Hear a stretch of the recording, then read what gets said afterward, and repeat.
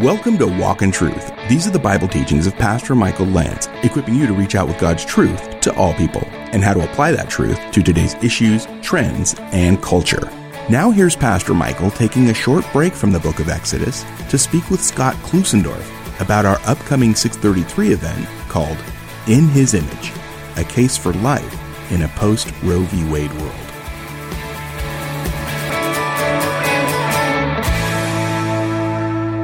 Hey, listening audience, this is Pastor Michael Lantz, and this is Walk in Truth. We're taking a break from the book of Exodus to do a very special program and an interview with Scott Klusendorf on the issue of life. And Scott is a leading apologetics voice on this issue, and he is coming to Living Truth Christian Fellowship on Sunday, February the 5th for two morning services, 8:30 a.m. and 10:30 a.m. The title of his message is In His Image, a Case for Life in a post-Roe v. Wade world. And Scott is the president of Life Training Institute. He travels throughout the United States and Canada, training pro-life advocates to persuasively defend their views in the public square. He contends that the pro-life message can compete in the marketplace of ideas if properly understood and properly articulated. Well, that was a mouthful, and I want to welcome Scott Klusendorf to the broadcast. Scott, welcome. Pastor Mike, so good to be with you. Now, you were just telling me off air that you were recently in Scotland. Was that a something for ministry, or was that a personal trip? I've done a lot of pro-life training events in the United Kingdom. This particular one was a daddy-daughter trip. Our daughter is getting married in June, and we're really excited about that. But she and I have always long shared a joy of visiting the United Kingdom, and we wanted to take one last trip before I hand her off to the next man. What a beautiful thing. And now you hit some cold weather there. How cold was it? Oh my goodness. I think it took a few days to get my voice back. And when you put hot tea on cold vocal cords, you see things. Well, we're glad you're back safely, and congratulations on the coming wedding. That's a blessing. We're excited. She found a great, godly young man, and we're glad for that. Tell us a little bit about the whole reason I spent the money I did to send her to a Christian college. Amen. Tell us a little bit about your family really quick. So you have a daughter. Tell us. We a little have bit four more. children. My wife Stephanie and I have been married since 1985. Awesome. We have a son 32, a son 30, a son 26, and a daughter 22. That's a blessing, Scott. Well, just so you know, my wife and I were married in 1990. We have three grown boys, and we have a granddaughter. We have another on the way. Congratulations. I hope I can say that on the air. You'll find out if you shouldn't have. And we have my middle son, whose name is Nathan, is courting a young woman, and we see a wedding coming very soon, potentially in the summer. So it's an exciting time. Good. So anyway, Scott, as we think about your background in this area and the work that you've done at prolifetraining.com, if people are interested in checking out more, I just wanted to ask you a question that's kind of like not necessarily an apologetics question, but just a kind of a basic, maybe even a personal question. Why does this issue matter to you? And how did you come to kind of make this an area of expertise? Well, I'll tell you what got me into this. I have always been pro-life. I was convinced the pro-life position was true and reasonable to believe. But my problem was I wasn't doing anything about it. And in November of 1990, I went to a pastor's gathering in Southern California where a speaker by the name of Greg Cunningham was going to be presenting on the issue. And I thought, oh, good, I'll have 100 of my colleagues there because, when you say the word pastors and breakfast in the same sentence, it usually draws a crowd. Yes. Well, in this case, I showed up and it was me and four other guys and their wives. And thankfully, Greg did not let the small crowd deter him. And as I listened to him, I thought, boy, I really like this guy. He's logical, rational. He was a lawyer with the Reagan administration and had very good speaking and clarity skills. And as I listened to him, I thought, boy, I like him. He doesn't hurt the brain to listen to. I had heard pro-life speakers that, quite frankly, did. And then he did something, though, that changed the course of my life. He showed an 8-minute video depicting abortion. I had never seen abortion. And I sat there, Pastor Mike, and thought, I am no different than the priest and the Levite who passed by on the other side of the road. I say I care about this issue, but I'm not lifting a finger to act like I care about the issue. In other words, I was sentimentally pro-life, but not behaviorally pro-life. So that got me convinced that I had to do something. And I went home that day and I took the VHS tape that Greg showed. By the way, for your listeners, VHS tapes were these rectangular devices we used to use for all our movies. Yes. Good luck finding them. They're in the same relic catalog as the 8-track player. But anyway, I showed her that video and said, I think my whole life has changed. And she said, hey, listen, I'm with you. Whatever the Lord is doing here, may he grant us wisdom. And bottom line, 6 months later, with the blessing of my church, I resigned my associate pastor position to pursue working to help Christians articulate a pro-life case to a secular culture that rejects religious truth as real knowledge. Mm. And Scott, you said something very huge, that once the veil is lifted off this issue, and I saw a similar video back in the day, and then, several since, and once you see the reality of what it is, the argument is pretty much over. Yes, we have to articulate it still, but once you see it with your own eyes, it's a devastating reality. It's something that I believe that, the other side, and let's talk a little bit about the spiritual battle. This has been cloaked in darkness. Yes. They don't want people to see it for what it is, because once you see it, it changes everything. So I think as Greg points out, when you show pictures of abortion protests itself. And what that means is we are able to bypass people's mechanisms of denial where they try to just rationalize it. We're speaking directly to their moral intuitions at that point. And when you speak to the conscience, we know that the conscience bears witness to the truth of the law of God, Romans 2. And it convinces, it does its convicting work. It's hard to imagine that someone wouldn't be moved upon seeing it unless their conscience is seared. So I think that's really powerful. So let's kind of jump from there and let's talk about when you come to a church, you're coming to Living Truth, and you're going to be at both morning services, 8:30 a.m. and 10:30 a.m. in the city of Corona. And then you're going to come in the evening and do some training and take some Q&A. What's your goal for that morning, and what would one expect?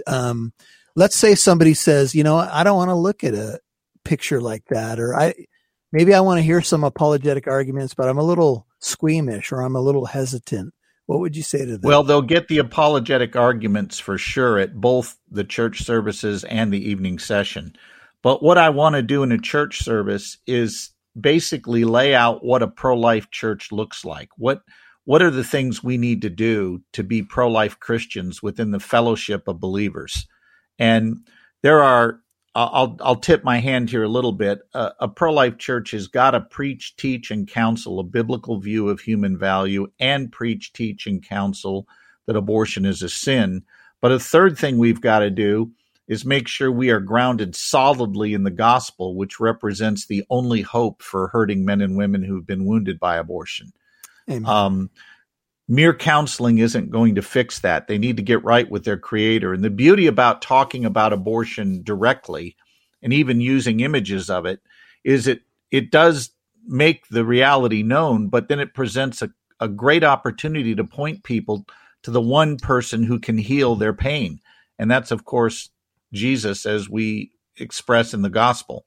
Yes. So it's a great setup for conveying gospel truth. And then the fourth thing a pro-life group of Christians needs to do is equip believers to make a case for life. I teach at Summit Ministries, a Christian worldview camp, all summer long. We get a new group of 200 students every 2 weeks, and I get a whole day with them on pro-life topics. And Pastor Mike, these kids are coming from the best churches in America, many of them. And yet when I run a survey and say, how many of you have ever gotten pro-life apologetics training at your church prior to coming here to Summit, Out of 200 students present at each session, we're lucky to get 8 to 11 hands go up. And that's staggering. Yes. So we have got to make sure our churches are equipping our students to encounter the worldview challenges they'll get when they leave for college. Amen. You'll hear more from Pastor Michael in a moment. One of the top apologists on the issue of abortion and life is Scott Klusendorf. There are conjoined twins out there. In fact, I'm thinking right now of the Henschel twins that the media has followed since infancy. They're now in their early 30s. They are joined literally at the hip. You look at a picture of these girls and you see one set of legs, 2 body trunks, 2 sets of shoulders, and 2 heads. Now, these 2 girls cannot live independent of each other because their organs are intertwined and their bodily systems are linked in such a way that separation is impossible. But if living independent of another human being is what grounds your right to life, neither one of those girls has a right to life, and both can be killed. Join Pastor Michael Lance on Sunday, February 5th at Living Truth Christian Fellowship in Corona. Life Training Institute President Scott Klusendorf will be our guest during both morning services, teaching on In His Image, a case for life in a post-Roe v. Wade world. Learn more at walkintruth.com or call 844-48-TRUTH, 844-48-TRUTH, or visit walkintruth.com. We'd love to see who's listening, so please connect with us on Facebook, Twitter, or Instagram. Just do a search for Walk in Truth Show. Now, back to Pastor Michael Lance right here on Walk in Truth. I'm interviewing Scott Klusendorf, and we are talking about an event coming up at Living Truth Christian Fellowship in the city of Corona, where I serve as senior pastor. And Scott is coming to teach on In His Image, a case for life in a post-Roe v. Wade world. He'll be at both morning services, 8:30 a.m. and 10:30 a.m., and coming back for a special evening time, 6:33 in the evening. And we'll do some additional training and some Q&A. So, Scott, we have in the title a post-Roe v. Wade world, and I don't want to skip over being made in His image, but I want to go to the Roe v. Wade decision for a second. So, in that decision, in the Supreme Court decision to end the Roe v. Wade law, how has that impacted your world, and what difference does that make today in terms of what you see out there and what people are encountering? Well, make no mistake about it. It was a monumental victory to have Roe v. Wade overturned, and here's why. With Roe v. Wade, the federal courts co-opted the abortion issue from the other 2 branches of government, the legislative and the executive, and it basically said, we, the courts alone, will determine abortion policy. The rest of you, meaning the people of this country, go away. We're going to leave it to judges. And overturning Roe reversed that and put it back in the hands of the American citizenry through their elected representatives. The good news is that means we can now begin to fight at a level we never were allowed to before, but now can.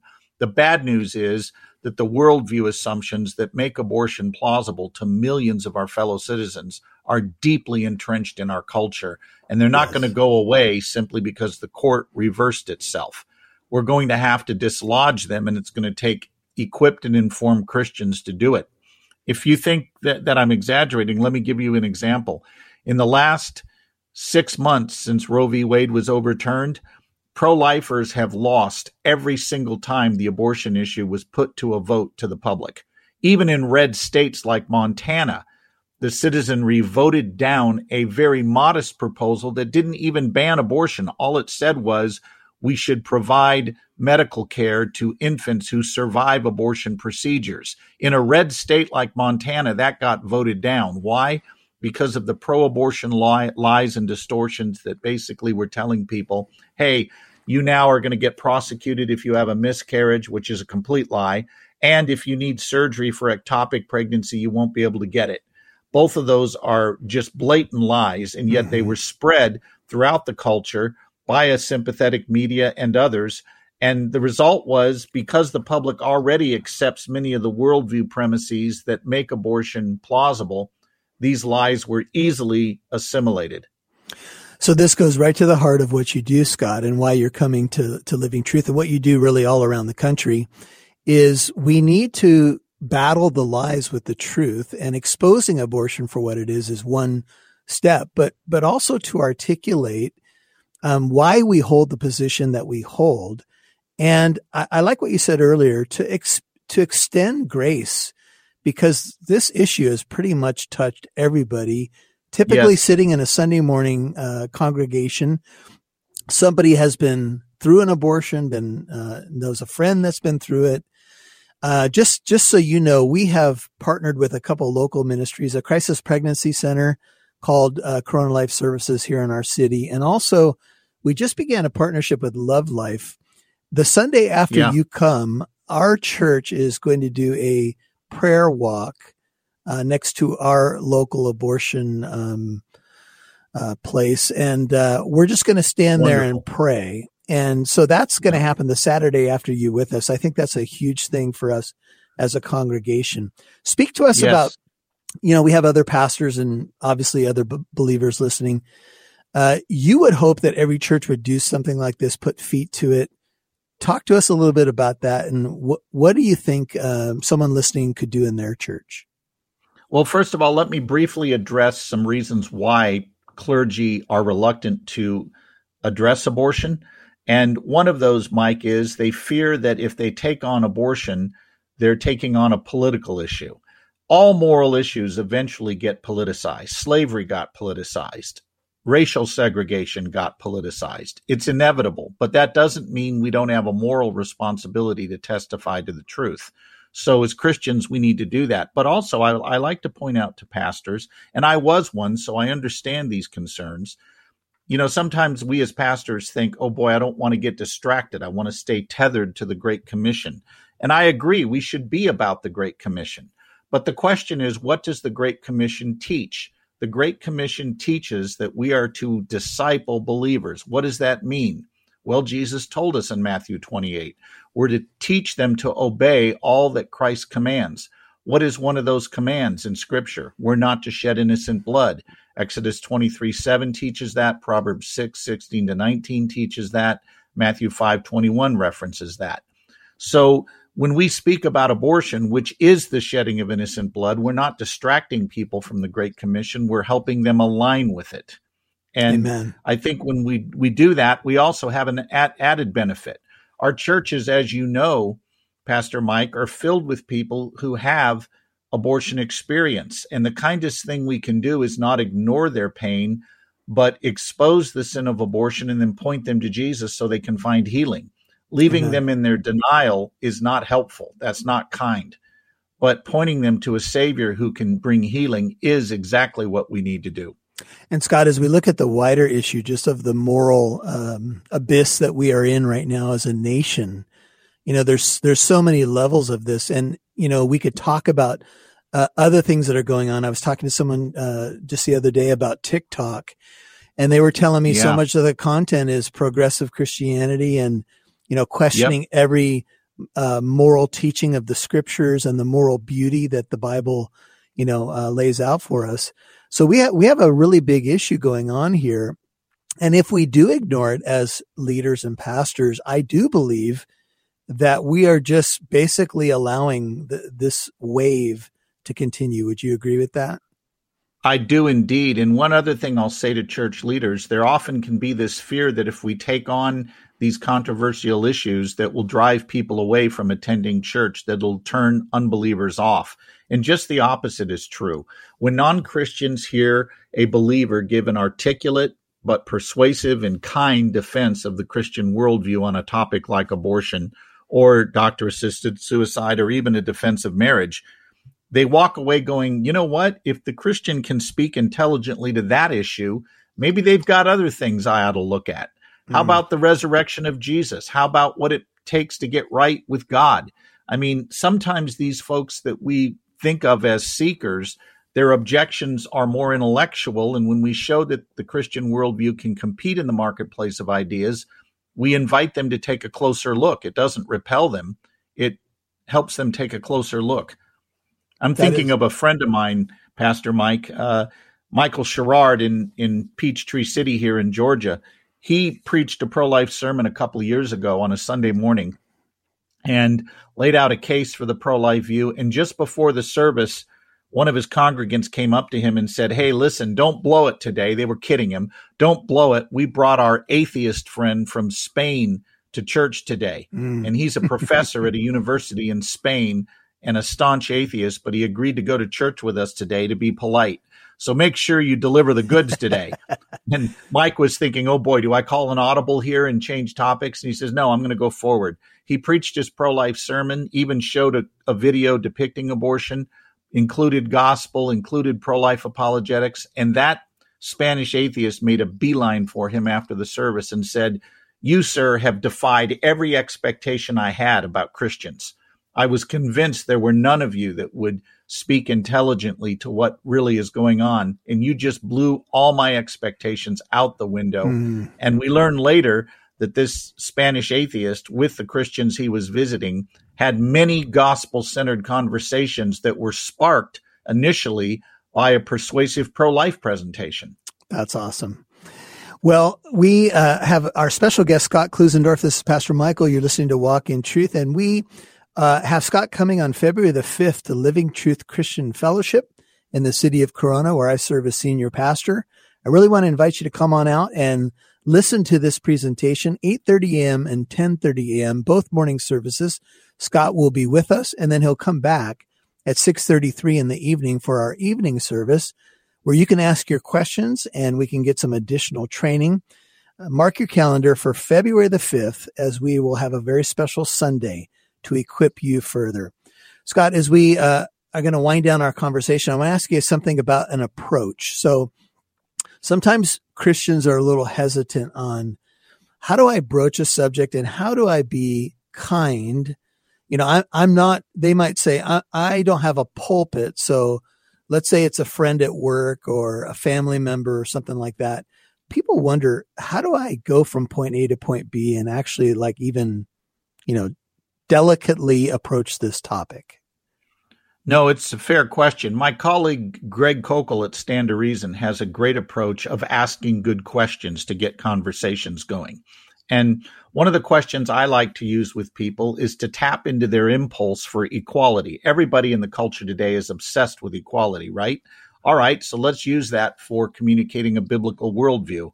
I'll say to somebody, hey, do you think each and every human being has an equal right to life? Or do we only have it in virtue of characteristics that none of us share equally and may come and go in the course of our lifetimes? Well, everybody says to me, no, all humans are equal. Okay, I agree. Then if I can demonstrate with a good argument that the unborn are members of the human family, would you agree that they too have an equal right to life just like the rest of us? And at that point, it gets a little thorny for them to try to backtrack, because they've already committed themselves to human equality. Mm-hmm. And now the discussion's going to take place on the empirical question, what is the unborn, not on one's subjective feelings about abortion. Yes, that's a great point. Well, I wish we had more time, but for this particular broadcast, I want to remind you that we have this special event coming up, and it is Scott Klusendorf coming to Living Truth Christian Fellowship on February the 5th, and he is going to be preaching a message called In His Image, A Case for Life in a Post-Roe v. Wade World. And he'll be at both morning services at Living Truth Christian Fellowship. If you go to walkintruth.com and you click on the church tab, you can get information, driving directions. If you're committed at your local church, and you should be, come on out for the evening service and join us for some additional training and a chance to ask your questions. If you want to know more about Scott's ministry, you can go to prolifetraining.com. That's prolifetraining.com. So glad you listened today. Scott, thank you. Hey, I want to give you the final word. What would you want to say to our listeners to encourage them about this issue and to come on out on that Sunday? Well, if they come out for one of the weekend events, I promise them they will leave knowing how to defend their pro-life view in a minute or less. Well, that's good. In fact, we're going to lock your church doors and they can't leave until they recite it. Just kidding. Well, but Scott, they will leave equipped to do that. That's awesome. We are excited to have you on February the 5th, and we pray for traveling mercies and that God continues to bless your ministry. Thanks for being with us today. Thank you for that, and pray hard, because I'm flying Delta, which stands for don't expect luggage to arrive, right? Okay, Scott, we look forward to seeing you. God bless you. Thank you, Pastor. Thanks for listening to Pastor Michael's conversation with Scott Klusendorf.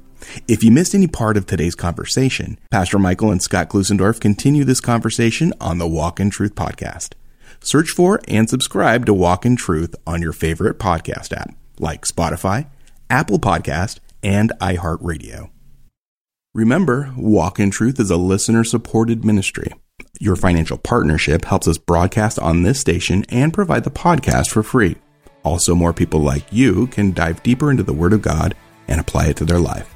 Please consider becoming a Walk in Truth monthly partner of at least $10 a month, or you can give a one-time gift. Please visit walkintruth.com to give. And join us tomorrow for part 2 of Pastor Michael's teaching in Exodus 17, 8 through 18, called Lean on Me. I'm Mike Massaro. Thanks for listening to Walk in Truth, where it's our goal to equip you to reach out with God's truth to all people.